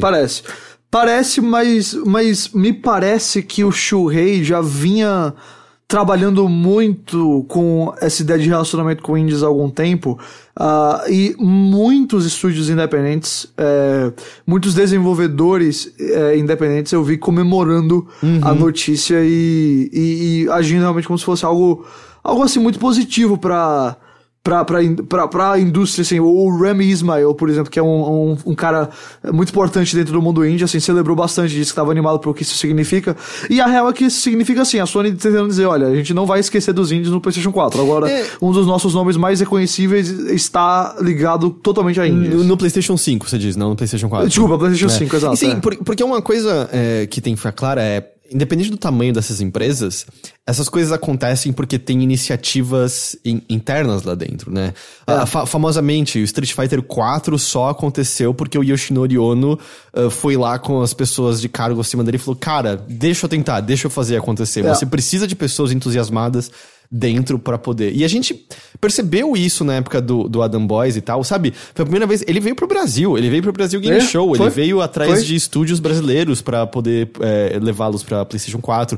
Havia esse entusiasmo e essa caçada atrás desses jogos, e foi justamente a gente vendo essas pessoas saírem e isso diminuindo no PlayStation 4 como um todo, até porque parecia que ele já tava no curso dele, ele já tinha jogos gigantes, já tinha Homem-Aranha, já tinha God of War, então dane-se, a gente não precisa disso, parecia ser a mensagem da Sony. Agora, o ciclo começa tudo de novo, certo? Vai demorar pra gente ter os AAAs da Sony todos prontos nesse nível. Com, por exemplo, a Naughty Dog lançando ano que vem já um jogo pro PlayStation 4, Last of Us 2, dá pra você imaginar demorar pelo menos uns 2 anos e meio pra sair um novo jogo dela exclusivo pro PlayStation 5, Isso. O Last of Us 2 obviamente estará no PlayStation 5, mas, através de algo que tira ou alguma coisa. 100% do potencial do PlayStation 5, né? E assim, a gente viu o PlayStation 3 tendo jogos grandes como The Last of Us no último ano, e o PlayStation 4 mais ainda. God of War, Homem-Aranha, Death Stranding, qual é o que eu tô esquecendo, Ghost of Tsushima e The Last of Us 2, todos estão saindo nos últimos, 24 meses do console. E então, vale lembrar que o PlayStation 4 sofreu com isso no começo, né? Ele tinha alguns jogos dos estúdios Sony, mas o que segurou muito ele foram os jogos menores. Exato, e por isso que jogos como, sei lá, Infamous acabaram tendo mais sucesso, eu acho, do que teriam, porque era o que tinha, sabe? E o PlayStation 5, assim, eles óbvio, isso vai ser um pouco mitigado por causa da questão dos exclusivos de PlayStation 4 sendo transferidos pro PlayStation 5, provavelmente pela retrocompatibilidade, mas é provável que também demore, porque os jogos estão ficando maiores, o tempo de desenvolvimento é maior, apesar da tecnologia melhorar, requer muito tempo, requer muito esforço, então jogos menores e jogos de médio porte tem muito a aproveitar dessa janela aí de 2-3 anos do começo do console. E aí então parece que agora a gente tem essa pessoa, né, encabeçando pra ir atrás disso. E eu acho um cara bom. O Yoshida é um cara que sempre foi muito, muito aberto a conversar com a comunidade, muito positivo. Próximo de jornalistas também, por exemplo, que é uma coisa que você não vê necessariamente dessas outras figuras de cargos executivos. Eu achei que, assim, apesar de ser um pouco estranho a questão de, eu não sei se eu posso dizer assim, do domínio europeu, sei lá, desse movimento europeu, é um pouco estranho ouvir o Jim Ryan falando assim da Europa e tal. Ele é mestre das declarações infelizes. Ele é. É um pouco estranho ver esse meio que essa pegada meio, estamos aqui, Europa, mas tirando isso de lado, que isso aí pra mim é só estranho, e olhando pra questão específica do Shuhei Yoshida, eu acho que é uma boa notícia, sabe? É um cara legal, é uma boa pessoa pra estar à frente desse tipo de coisa. E aí só uma matéria da GamesIndustry.biz, né, sobre o assunto, menciona justamente de que eles ouviam há cerca de um ano desenvolvedores indies dizendo que eles sentiam que a Sony tinha se afastado deles, então pode ser que seja um ponto positivo. E aí também tem uma declaração do Jim Ryan sobre essa nova iniciativa, falando sobre o Shu, que é: todos sabem quão entusiasmado o Shu é em relação aos jogos independentes. Eles são a força vital da indústria, tornando o nosso portfólio de conteúdo tão especial para os jogadores. Essas experiências criativas merecem foco e uma pessoa como o Shu na PlayStation garantirá que toda a SE, né, a Sony Interactive Entertainment, trabalhe junta para se comunicar melhor com desenvolvedores independentes através de uma cultura de apoio e celebração às contribuições deles às plataformas PlayStation. Eu até recomendo também, na GamesIndustry.biz, eles publicaram uma entrevista longuinha com o Jim Ryan, justamente falando um pouco dessa unificação vamos dizer, do PlayStation ao redor do mundo, dele explicando justamente como, cara, no passado a gente fazia 3 campanhas de marketing distintas, hoje em dia a gente pode fazer uma só. Então ele menciona, por exemplo, o Homem-Aranha é um jogo excelente e isso é parte do sucesso dele, mas eles falam que foi um exemplo de uma campanha só de marketing unificada ao redor do mundo. Então parece que isso também é uma das coisas que contribuiu pro enorme sucesso de vendas, né, que ele teve. É bem interessante falar, ele apontando um pouco sobre essas mudanças da Sony são eles se preparando um pouco pro futuro, porque independente de eles estarem na frente, não quer dizer que eles podem ficar só no piloto automático, né? Isso é verdade, vamos acompanhar, a gente já tem acompanhado e a gente vai continuar acompanhando o que tá rolando aí essas mudanças na Sony, e vai ser interessante ver quando isso vai começar a dar frutos, que realmente eu acho que vai ser no PlayStation 5, e ver o quanto isso vai se diferenciar do PlayStation 4, o quanto isso vai se diferenciar pra bem, pra mal, o próprio sucesso dos exclusivos da Sony, como é que vai ser. E, enfim, a gente espera, obviamente, aí que o melhor aconteça, porque uma Sony e uma Microsoft, uma Nintendo e qualquer outra empresa aí em boas posições e fazendo bons trabalhos é melhor pra gente, mas eu acho inevitável rolar um pouquinho também aquela será que essa galera vai conseguir ter o mesmo sucesso e acertar tão bem quanto o pessoal que liderou a chegada do PlayStation 4? Eu não sei, mas a gente vai acompanhar mais breve do que a gente imaginaria em muitos sentidos. E, bom, eu acho que é isso, né, sobre das cadeiras da Sony? Creio que sim. Beleza. Próxima notícia, eu botei aqui em específico só porque eu tava muito errado na semana passada. Eu mencionei quando a gente tava falando sobre lançamentos que estavam pra chegar, dizendo: acho que Luigi's Mansion 3 deve ir bem, mas não deve ser nada muito grande. Então adivinha, qualquer jogo exclusivo da Nintendo vai ser gigante. Mas não é só que ele foi bem. Ele foi melhor. Assim, isso são vendas físicas no Reino Unido, então é uma fatia específica, mas eu acredito que ela é representativa do total. Eu chutaria que sim. Não é só que ele foi bem, ele foi melhor do que Super Mario Maker 2 e Link's Awakening no Reino Unido. Ele teve vendas físicas mais velozes do que esses dois, e com isso, é o jogo de vendas mais velozes no Switch em 2019. Na semana passada a gente comentou as boas vendas do Super Mario Maker 2 e do Link's Awakening, então imagina o que isso daí, caso realmente seja uma representação de uma coisa global, significa pro Luigi's Mansion. Eu chuto que a gente vai ver ele, sei lá, vai sair o NP dele, vai traçar o top 3 do mês, sabe? Então no Reino Unido ele só ficou atrás de Modern Warfare. Vai ser o número 1 no mês em qualquer lugar do mundo, mas... Além de que ele tá em 3 plataformas, né? O Luigi's Mansion só tá em uma. Luigi's Mansion, tranquilamente aí, uns 2, 3 milhões de unidades vendidas, pelo visto. Então, o 2, o Dark Moon, acabou vendendo 5,5 milhões de unidades ao redor do mundo no 3DS. Eu chuto que o 3 vai passar isso aí a longo prazo. Então, as vendas físicas do 3 foram já, no período, né, mais do que o dobro do Luigi's Mansion 2. Pois é, e olha isso só. Não tá contando as vendas digitais dele. Só as físicas. Especificamente pesado. Foram 140% maiores no período. Quem diria? Tem um detalhezinho que ele teve um dia a mais contabilizado nessa conta em relação ao Zelda e o Mario Maker 2, porque ele saiu na quinta, né, porque eles queriam pegar o Halloween em vez da sexta-feira, que foi o dia de Mario Maker e Zelda. Pode ser que isso tenha afetado, mas ainda assim não muda o fato de que o jogo vendeu muito bem. Pode afetar, mas eu acho que não tira do sucesso surpreendente do jogo, não. Então, assim, eu tava muito errado nessa. E, aproveitando... Isso não vai ser novidade pra quem jogou o Luigi's Mansion de 3DS... o remaster do primeiro Luigi's Mansion pra 3DS. Ok. Mas eu não sabia e eu descobri que a lore do Guigi Ai. É muito mais complexa do que nós imaginávamos. Luigi keeps on giving. A Nintendo postou no site dela, você encontra um diário que é sobre como o professor Iged criou o Luigi. Sobre como ele derramou um café dele numa gosma de fantasma que ele tava pesquisando, e como ele foi moldando ela pra poder dar consistência, como ele foi descobrindo as fraquezas. Ele quase morreu 2 vezes no processo de criar o Luigi, de maneiras horríveis. Numa delas, a gosma caiu na cara dele e petrificou, e ele começou a ficar sem ar, e ele correu às cegas até o banheiro, ligou a água e conseguiu respirar. E na outra, o Luigi começou a aspirar com o Poltergust e começou a sugar o Iged. E aí tem uma imagem que é estranhamente aflitiva, apesar do quão cartunesca ela é, que é metade da cabeça do Iged já sugada pra dentro do aspirador, e ele falando: com metade da minha cabeça sugada, eu já estava resignado e estava aceitando a morte. Quando eu sem querer acertei um balde no chão e derreti o Luigi. Olha, o Luigi claramente é o agente do caos. a versão moderna do Frankenstein, um representante dos oprimidos, certo? Mas qual é a lore do Luigi? É que o pixelizador usado no Luigi's Mansion 2 guardou meio que as memórias, né, do tipo, o código vital do Luigi. E aí o professor Iged foi e implementou esse código na meleca, e ela se torna o Luigi, só que ele precisava ser treinado. E aí o que ele faz?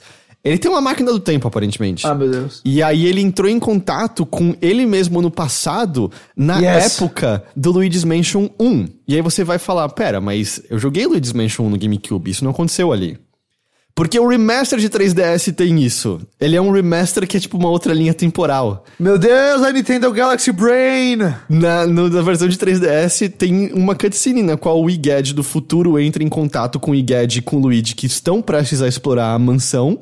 E ele Isso tudo foi planejado. Sim, e ele envia o Luigi dizendo, eu tô vindo do futuro, e treina ele. E aí você tem o co-op na versão de 3DS do primeiro Luigi's Mansion.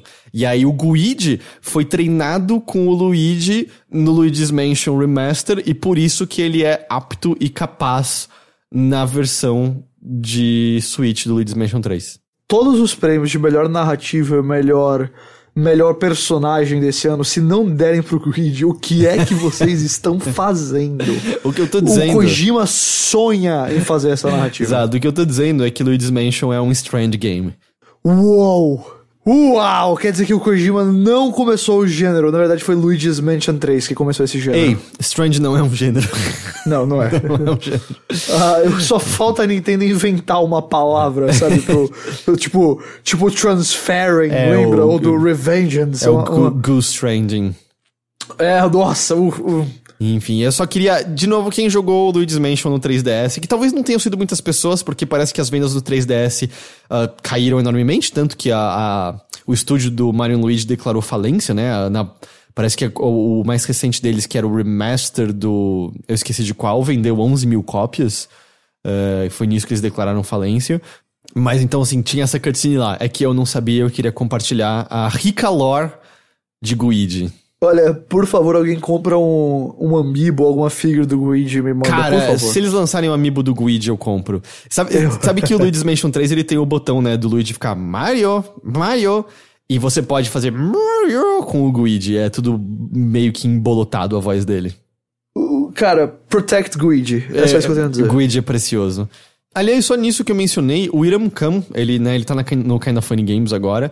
Ele tava mencionando nessa semana que ele ouviu de pessoas dentro da Nintendo que todos os projetos que ainda existiam para o 3DS, porque parece que existiam, foram abandonados depois do fracasso que foi esse Mario & Luigi mais recente para o 3DS.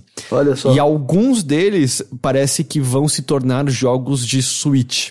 Ok. E um desses era um remake de um Fire Emblem antigo. Então, talvez não demore muito pra gente ter um novo Fire Emblem no Switch. Olha, vamos ser honestos. Tem que focar mesmo no Switch agora. Ah, sim. Eu achei bizarro que ainda o 3DS tava nesse nível. E parece também que como o Lite tá vendendo muito melhor do que eles esperavam, tá dando um novo ânimo até pra botar mais coisa. E até dando uma cara mais de portátil pra plataforma, né? Sim, porque sim. o Lite é só portátil, basicamente. Então... Sim, com certeza.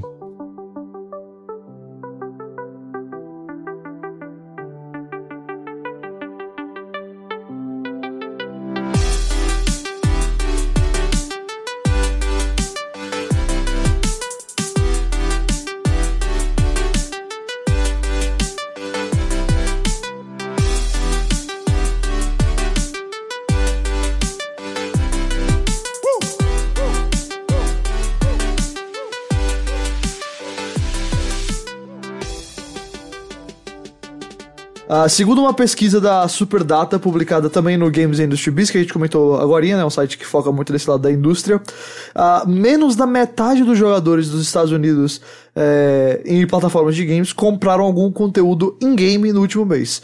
A pesquisa foi feita com 3 mil pessoas de 13 anos pra cima, que disseram ter jogado videogame no último mês. 50% não gastaram dinheiro em game no mês de setembro.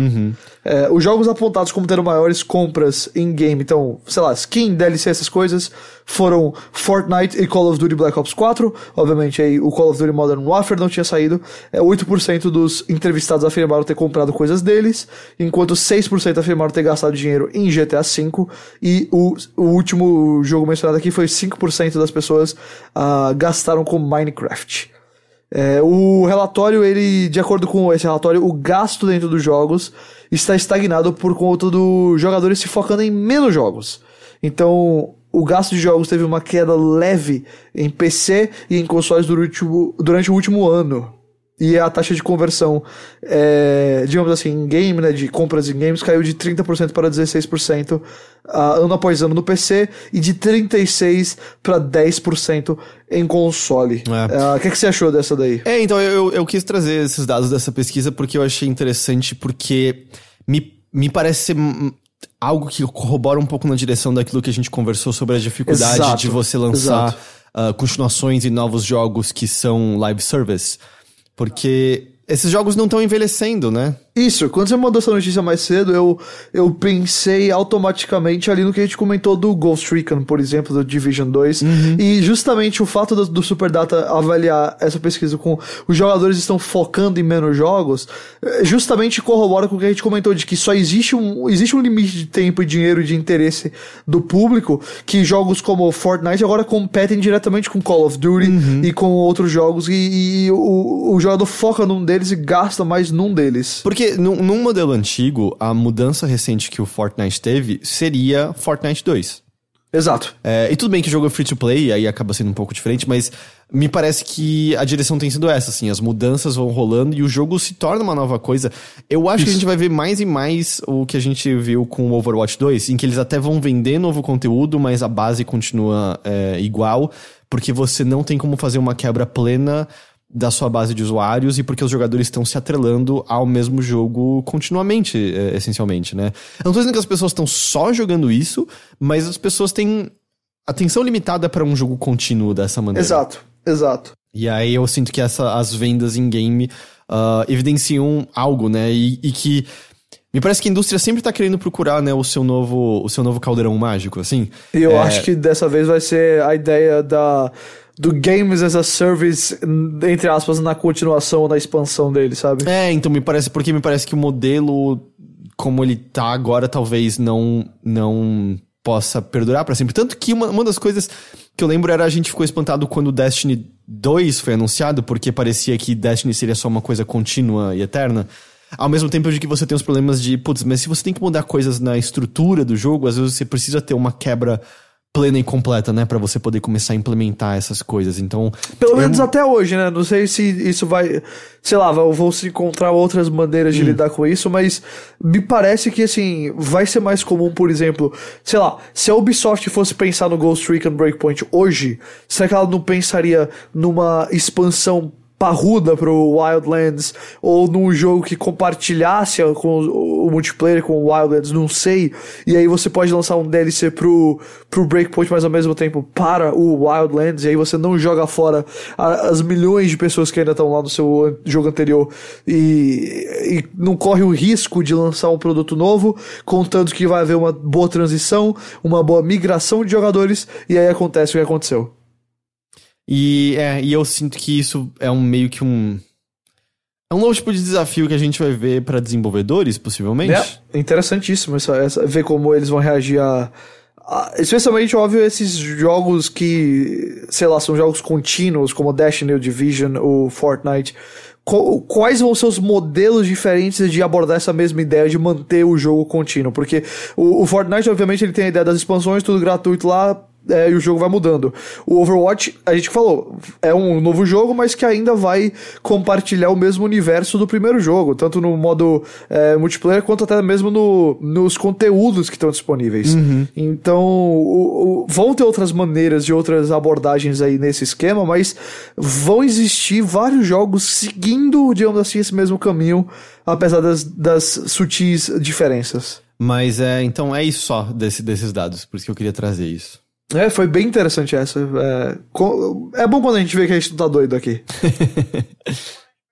Qual é a próxima notícia?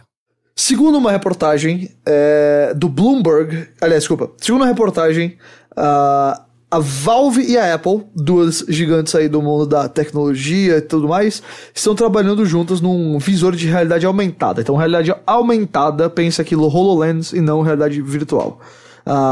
Não é a primeira vez que a gente escuta essa história. Em 2017 o Bloomberg havia relatado que a Apple estava desenvolvendo tal tecnologia e apontou para o lançamento em 2020. E aí o analista Ming-Chi Kuo, que eu espero que eu não esteja maltratando o seu nome aqui, ele corroborou a informação e recentemente afirmou que o dispositivo entraria em produção no final de 2019. Então a ideia de lançar em 2020 continua presente.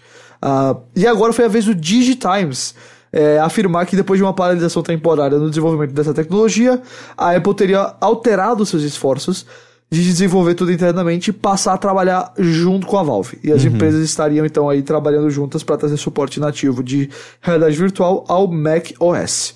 E segundo também o DigiTimes, esse visor de realidade aumentada vai ser vendido como um acessório de iPhone, e o visor seria essencialmente um display com processamento, cálculo de posicionamento e tudo mais feito no telefone. Basicamente, então a imagem seria mandada pro visor e o iPhone faria o trabalho pesado. E o lançamento continua esperado pro segundo semestre de 2020. Eu achei curioso, eu não sei, eu tinha sentido que visores de realidade aumentada ainda estavam talvez um pouco longe de estarem, vamos dizer, num nível consumidor, como parece que esse seria. Esse tem que ser, porque eles estão... Olha, segundo semestre do 2020 vai sair a época que saiu no iPhone. Isso aí deve ser anunciado já no evento do próximo iPhone. Eu sei que o 11 acabou de sair, mas isso aí já seria pensado pro próximo. E obviamente, assim, a Apple... É muito difícil a Apple pensar num produto de nicho. A Apple sempre quer expandir o máximo possível os produtos dela, alcançar o máximo de gente possível. Então seria de fato um produto pra estar na mão do grande público e ver como o grande público se comporta com realidade aumentada e talvez assim, não a versão mais potente dela, né, porque não seria num PC, mas ainda assim uma versão que com certeza teria bastante aplicações e ideias aí. Eu tenho muita curiosidade de ver como, sei lá, porque eu já vi muitas pessoas dizendo que realidade aumentada é muito mais o futuro do que VR, porque eu já vi muita gente falando. Tecnicamente, a realidade aumentada você poderia escurecer a tela completamente e tratar como VR de qualquer maneira. Mas eu teria muita curiosidade de ver que tipo de aplicativos, de aplicações, mesmo de jogos surgiriam disso, porque eu sinto que, vamos dizer, na esfera que a gente acompanha, a gente viu um pouco quando como é que é o nome daquele da Microsoft? O HoloLens foi anunciado, e desde então, meio que pro nosso meio não tem aparecido mais tanto, né? O HoloLens chegou a ser lançado, as pessoas podiam comprar num ambiente mais de desenvolvedor, é claro, mas eu não senti que a gente viu muito mais disso vamos dizer, no campo de consumidor nosso. E teve aquela ideia, né? O HoloLens foi anunciado, foi aquele, nossa, Microsoft aí tal, isso aí é o futuro, tal, não sei o quê. Mas até agora não foi, né? Porque seja por falta de tecnologia, ou seja por simplesmente o público não tá nesse momento ainda, não teve essa explosão, né? E a Apple estaria contando aqui na ideia de que, olha, esse é um produto que milhões de pessoas iam comprar, já seria possível colocar isso no mercado, não vai ter um processo como o HoloLens ainda focado tanto mais em desenvolvedores, né? Eu acredito 100% nisso aqui, eu acho que faz muito sentido que a Apple procure maneiras diferentes aí de abordar a tecnologia no seu celular. A Valve é uma empresa que sempre teve uns pés nesse tipo de inovação.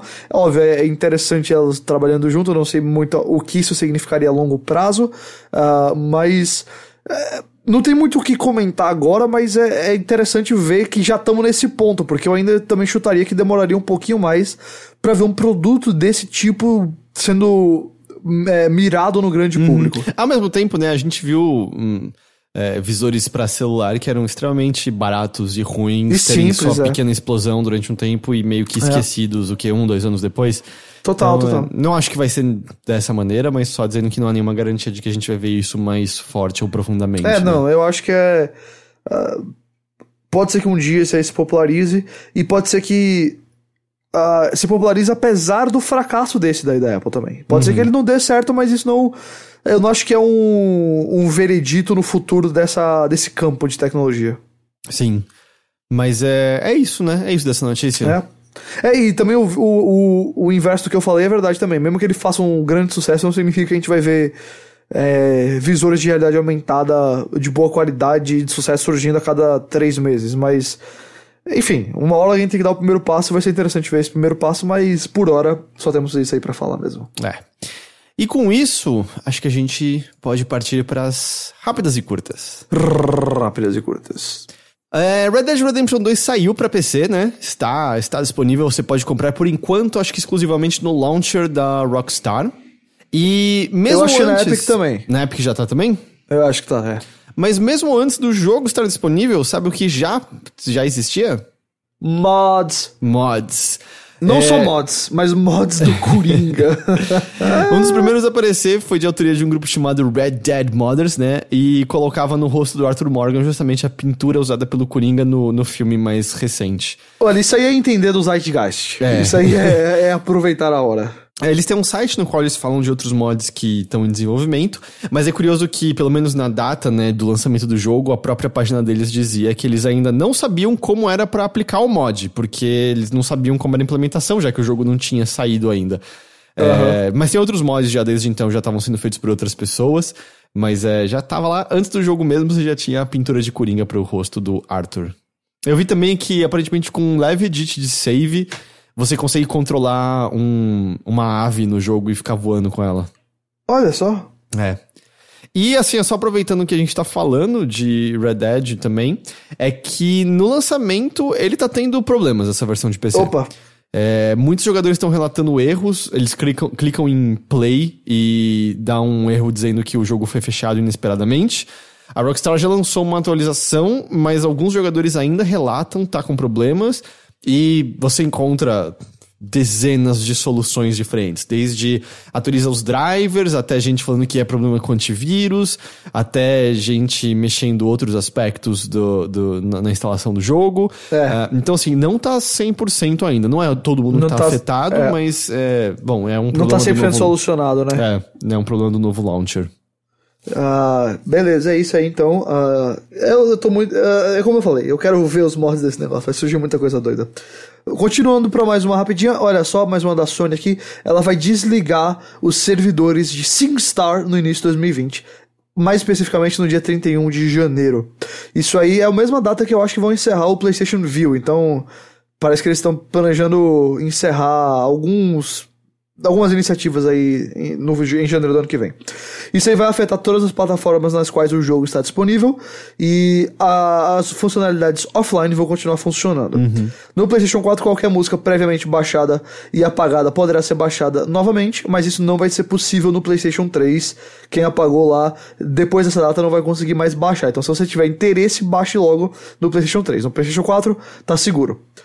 Com os servidores desligados também, alguns troféus que dependem especificamente da participação online vão ser travados. São eles: Channel Surfer, Concert Debut, Star in My Eyes e SingStar, que aí eu acho que é a platina, que depende desses outros. Então, se você troféus raros. Se você tá interessado nessa platina, corre logo, porque senão ela vai se tornar uma platina impossível de ser conquistada. Hoje em dia, né, existem tantas e tantas maneiras de você ter acesso a karaokê, mas esse jogo foi muito grande, especialmente... Essa série, na verdade, foi muito grande, especialmente no PlayStation 2 e especificamente na Europa. Foi gigante lá, vendeu milhões. Tô surpreso que o Jim Ryan não tá aqui falando aqui. SingStar, uma franquia que fez muito sucesso na Europa, sabe? Vendeu algo como 6 milhões de cópias na Europa, a série como um todo. Teve edições especiais do console, teve muitas e muitas edições do jogo. E se eu não me engano, na Europa foi o continente que mais teve unidades do PlayStation 2 vendidas. Então, você talvez encontre pessoas meio nostálgicas, né? E com, nossa, vai desaparecer. Normalmente mais vindo da Europa, porque lá marcou muito mais do que a gente por aqui, ou mesmo nos Estados Unidos, ou mesmo no Japão. Mas foi uma série importante, foi uma série que já marcou muito a marca PlayStation. Sem dúvida, sem dúvida. Agora, partindo pra Nintendo, ela afirmou aí no último dia 3 de novembro que o Nintendo Switch chegou à marca de 10 milhões de unidades vendidas no Japão, o que contabiliza 1/4 das vendas totais do Switch no mundo. Isso aí combina as vendas da versão normal e da versão Lite. E a última cifra dada no país foi em maio, quando o console tinha 8,13 milhões de unidades vendidas. O Lite, obviamente, ajudou isso aí, essas vendas. Ele teve 160 mil unidades vendidas na sua primeira semana no Japão. Então, assim, é o que a gente tem visto, né? É um representativo do que a gente vê. O Switch vai bem, mas também é muito surpreendente que ele tá indo tão bem no Japão, né? Que não tava aderindo tanto a consoles, assim, nos últimos tempos. Sim, e aí eu acho, inclusive, que o Lite faz muito sentido pro Japão, por conta do japonês ainda ser muito ligado a portátil, pra jogar no trem e tudo mais. E o Lite, ele dá, como eu falei mais cedo, o Lite dá uma cara mais de portátil pro Switch, sabe? Especialmente porque ele não tem como ser plugado na TV, não tem como ser plugado na dock e tal. Não que o Switch original já não trouxesse essa cara, mas é porque eu consigo imaginar algum japonês que prefere gastar menos dinheiro olhando pro Lite e falando assim, agora faz sentido pra mim. Entendi. Ou talvez assim, esse era o preço que faltava pra eu pegar um Switch, sabe? Eu tinha que baixar, sei lá, não sei quantos ien, e aí esse Lite é o suficiente pra mim. Então, eu acho que ele vai ter boas vendas lá, mas assim, o Switch é um sucesso global e não é muito surpreendente ver que o Japão também vai indo bem. Denis Dyack, né, grande figura da indústria, né, já esteve em estúdios responsáveis, né, por Eternal Darkness, assim como o grande Too Human. Olha só. Ele vai ter, o seu novo jogo vai ter uma demo lançada em dezembro, né, Dead House Sonata. É bem curioso porque é cedo, o Apocalypse Studio, que é o estúdio atual dele, teve início há cerca de 1 ano. Eles disseram que esse trabalho que eles estão lançando é um protótipo de mais ou menos 6 meses de idade, sendo que o jogo anterior dele, que eu me esqueci o nome agora, é um jogo que nunca se materializou. Ele simplesmente nunca veio à tona. Algumas pessoas talvez lembrem o nome dele como uma pessoa que estava sendo processada pela Epic, se eu não me engano, porque ele falou sobre umas alterações que ele fez no Unreal Engine, que o Unreal Engine tinha vindo faltando uns lances e tal. Não surpreendente, o Dead House Sonata usa aquele Lumberyard, aquela engine da Amazon. Então agora, em dezembro, talvez a gente vai conseguir ver o que raios é um novo trabalho de Denis Dyack, essa grande figura. Ok. Tá bom? Aguardemos. Hoje nós estamos gravando, Heitor, no dia 7 de novembro, que para a comunidade de Mass Effect, lembra dessa franquia, é o dia do N7, né? Porque o jogo lá tem o N7 e hoje é November 7th. E o que tem pra comemorar? Tem mais coisa pro Anthem. Então nada, é isso que tem pra comemorar. Pois é, o Anthem recebeu itens cosméticos inspirados em Minecraft, em Mass Effect. São skins diferentes pra cada classe de Javelin. Elas custam 61 moedas ou 850 shards, o que cada um então é aproximadamente aí $10. Carinho, mas tudo bem. Mas assim, dá pra comprar com coisa dentro do jogo, né? Dá pra comprar com coisa do jogo, é verdade. E também tem um emote chamado Shepherd Shuffle. Então se você é fã de Mass Effect, aí tudo que você queria tá no Anthem. O Shepherd Shuffle é inspirado naquela dança que o Shepard faz, num dos DLCs do 3, eu acho, eu não me lembro agora, que é uma dança dura e cômica. Eu só lembro mais do GIF disso daí. Mass Effect a gente nunca mais vai ver, né? Não, acho que a gente vai ver Mass Effect de novo ainda assim. Putz. Acho que na próxima geração de consoles tem um novo Mass Effect. Nossa, tá bom. Não sei se precisa. Eu não tô dizendo que vai ser bom. Eu acho que vai ter um novo Mass Effect. Tá bom. Tudo é cíclico. Dê tempo ao tempo. Tá bom. Em 2024 vai ter um novo Mass Effect. Guardem esse áudio, por favor. Terry Bogard tá disponível no Smash Bros. Ele foi lançado nessa última quarta-feira, junto com a fase King of Fighters Stadium, que é a primeira fase do Smash a ter paredes. Simulando um dos King of Fighters específicos, né? Você bate no oponente e ele quica na parede. Quanto mais você bate nessa parede, mais frágil ela vai ficando, eventualmente ele morre. Mas se você bate nele perto da parede, tem mais chance dela quebrar. Isso foi acompanhado de um vídeo de quase 50 minutos do Sakurai. Dando uma aula de história. Assim. Falando sobre a série King of Fighters e de Fatal... mais de Fatal Fury, na verdade, né? Mas falando Isso, mais de Fatal Fury. Mas também falando de King of Fighters... falando das experiências dele com o jogo e depois jogando, né, no modo... Chegando em 9.9 lá da dificuldade. Eu recomendo demais assistam o vídeo. É simplesmente... por mim, podia ter corriqueiramente o Sakurai simplesmente falando de séries e experiências Sakurai dele. Explica. É óbvio que ele também explica detalhadamente o Terry Bogard, né? Ele tem algumas peculiaridades, assim como o Ryu, ele tem o lance de você fazer inputs mais específicos para usar golpes que aí se tornam mais fortes. Ele tem... Basicamente, a barra de especial, a ideia dela é que quando você passa de 100% ou fica com menos de 33% se estiver jogando com modo de HP, os golpes dele se tornam os especiais, então ele solta coisas mais fortes, ele tem variação dos ataques, então ele explica tudo isso, mas é um deleite esse vídeo, eu recomendo muito. Vale muito a pena ver. Foi um dos highlights da semana pra mim, foi ver. E olha que eu não pretendo comprar esse DLC, nunca fui também o maior fã dessa série. Mas você comprou o pack, não comprou? Não comprei não, comprei só o como é o nome dele mesmo? O Joker. Só o não, eu comprei tudo, eu tenho o Banjo, eu tenho o Joker, eu tenho a planta carnívora, e qual é o outro mesmo? A planta carnívora eu tenho porque ela foi gratuita. E qual é o outro mesmo? Que eu esqueci? O Hero o herói do Dragon Quest, Todos os DLCs eu achei muito legais de usá-los. Não, eu tenho certeza, eu só não quis gastar o dinheiro porque honestamente faz muito tempo que eu não jogo Smash e eu tô tranquilo. Entendi.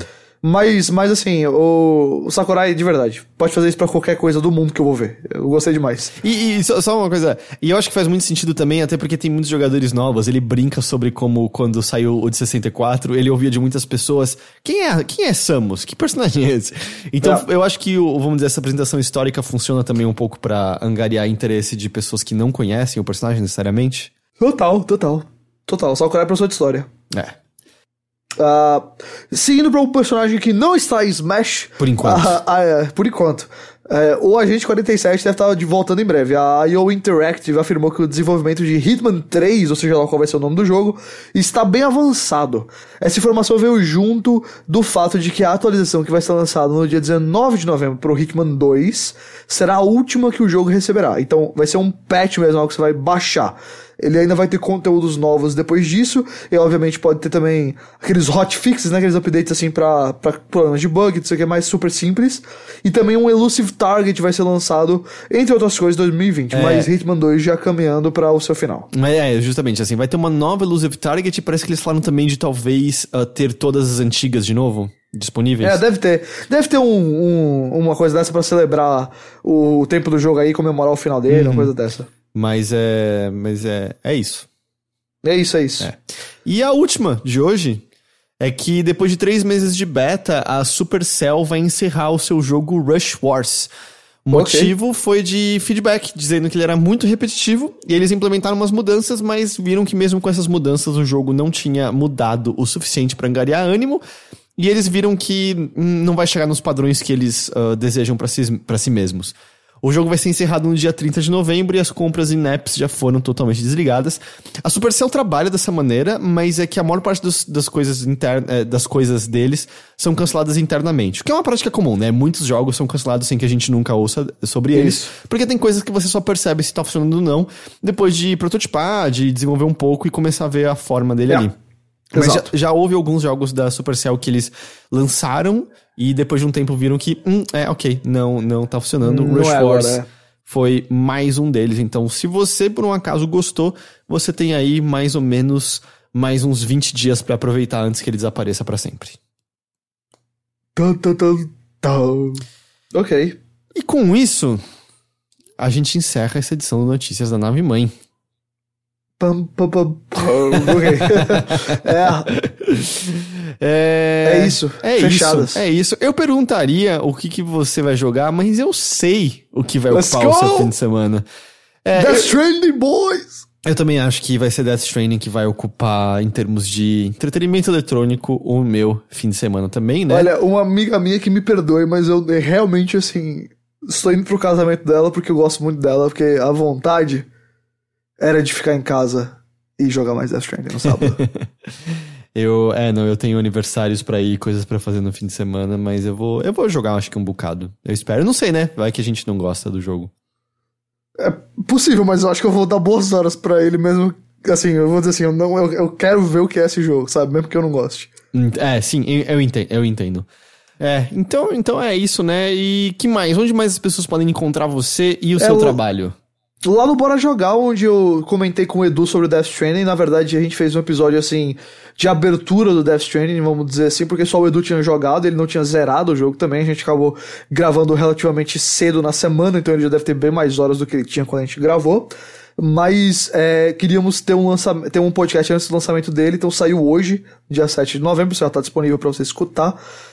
Também tem uns comentários nossos sobre a BlizzCon, sobre o Diablo, sobre o Overwatch, sobre a questão da China, mas o foco é no Death Stranding. A gente deve fazer mais episódios dele. Eu tô querendo convencer o Edu a gente fazer um spoiler cast, mas por enquanto nada definido disso daí. Entendi. Beleza, então é isso, né? É isso, então eu já programei um tweet pra amanhã cedo, que eu achei que era muito bom, e agora eu acho que eu posso falar porque vai sair em tempo dele já estar no ar, que é: hoje é dia de Death Stranding, Bibi.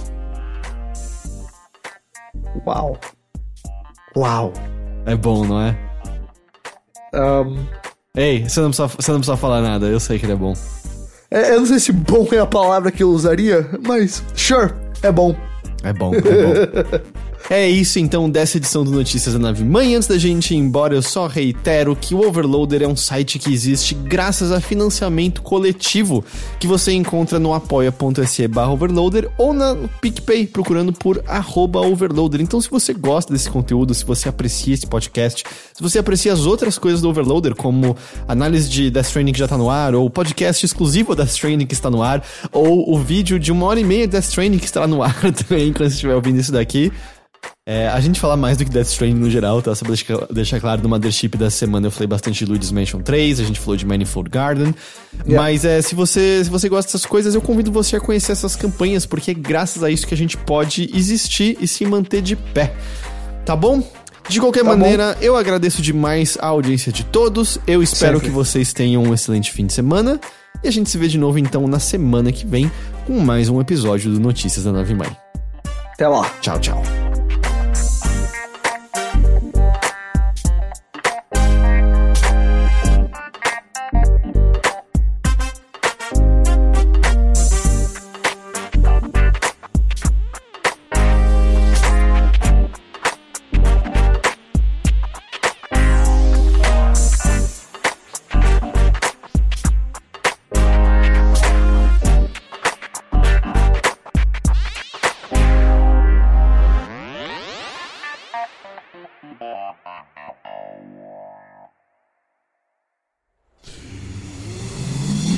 Half-daff.